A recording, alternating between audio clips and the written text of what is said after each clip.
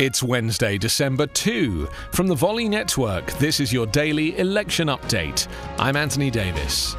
U.S. Attorney General William Barr said the Justice Department has found no evidence of widespread voter fraud in last month's election, even as Donald Trump kept up his flailing legal efforts to reverse his defeat. Barr told federal prosecutors last month to pursue investigations into credible allegations of election fraud, but warned them to avoid probes into fanciful or far-fetched claims.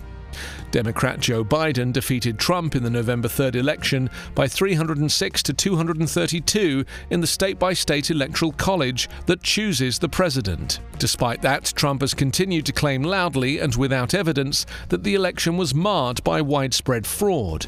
Those claims have been repeatedly rejected by state and federal officials. The Trump campaign's legal team responded to Barr's comments, saying the Justice Department did not do enough to investigate allegations of voter fraud.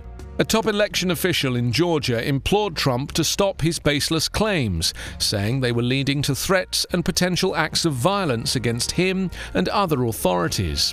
Someone's going to get hurt, someone's going to get shot, someone's going to get killed, said Gabriel Sterling, manager for the state's voting systems.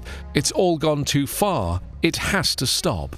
Meanwhile, the U.S. Justice Department is investigating a potential crime related to funneling money to the White House in exchange for a presidential pardon, according to court documents unsealed in federal court.